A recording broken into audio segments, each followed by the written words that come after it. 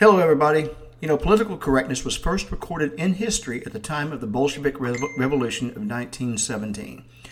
Today, it is morphed into watching your language so you don't offend anyone. We're going to offend someone whether we have PC culture or not. Some people just wear their feelings on their sleeves, and they get offended easily, especially if your politics don't align. This has got to stop. It's destroying people's ability to just be themselves for fear of insulting someone accidentally. When you find yourself in a position where you need to apologize, do it immediately. Don't wait. And if you meant to hurt someone's feelings, go to work on getting your heart right. And that is something to consider.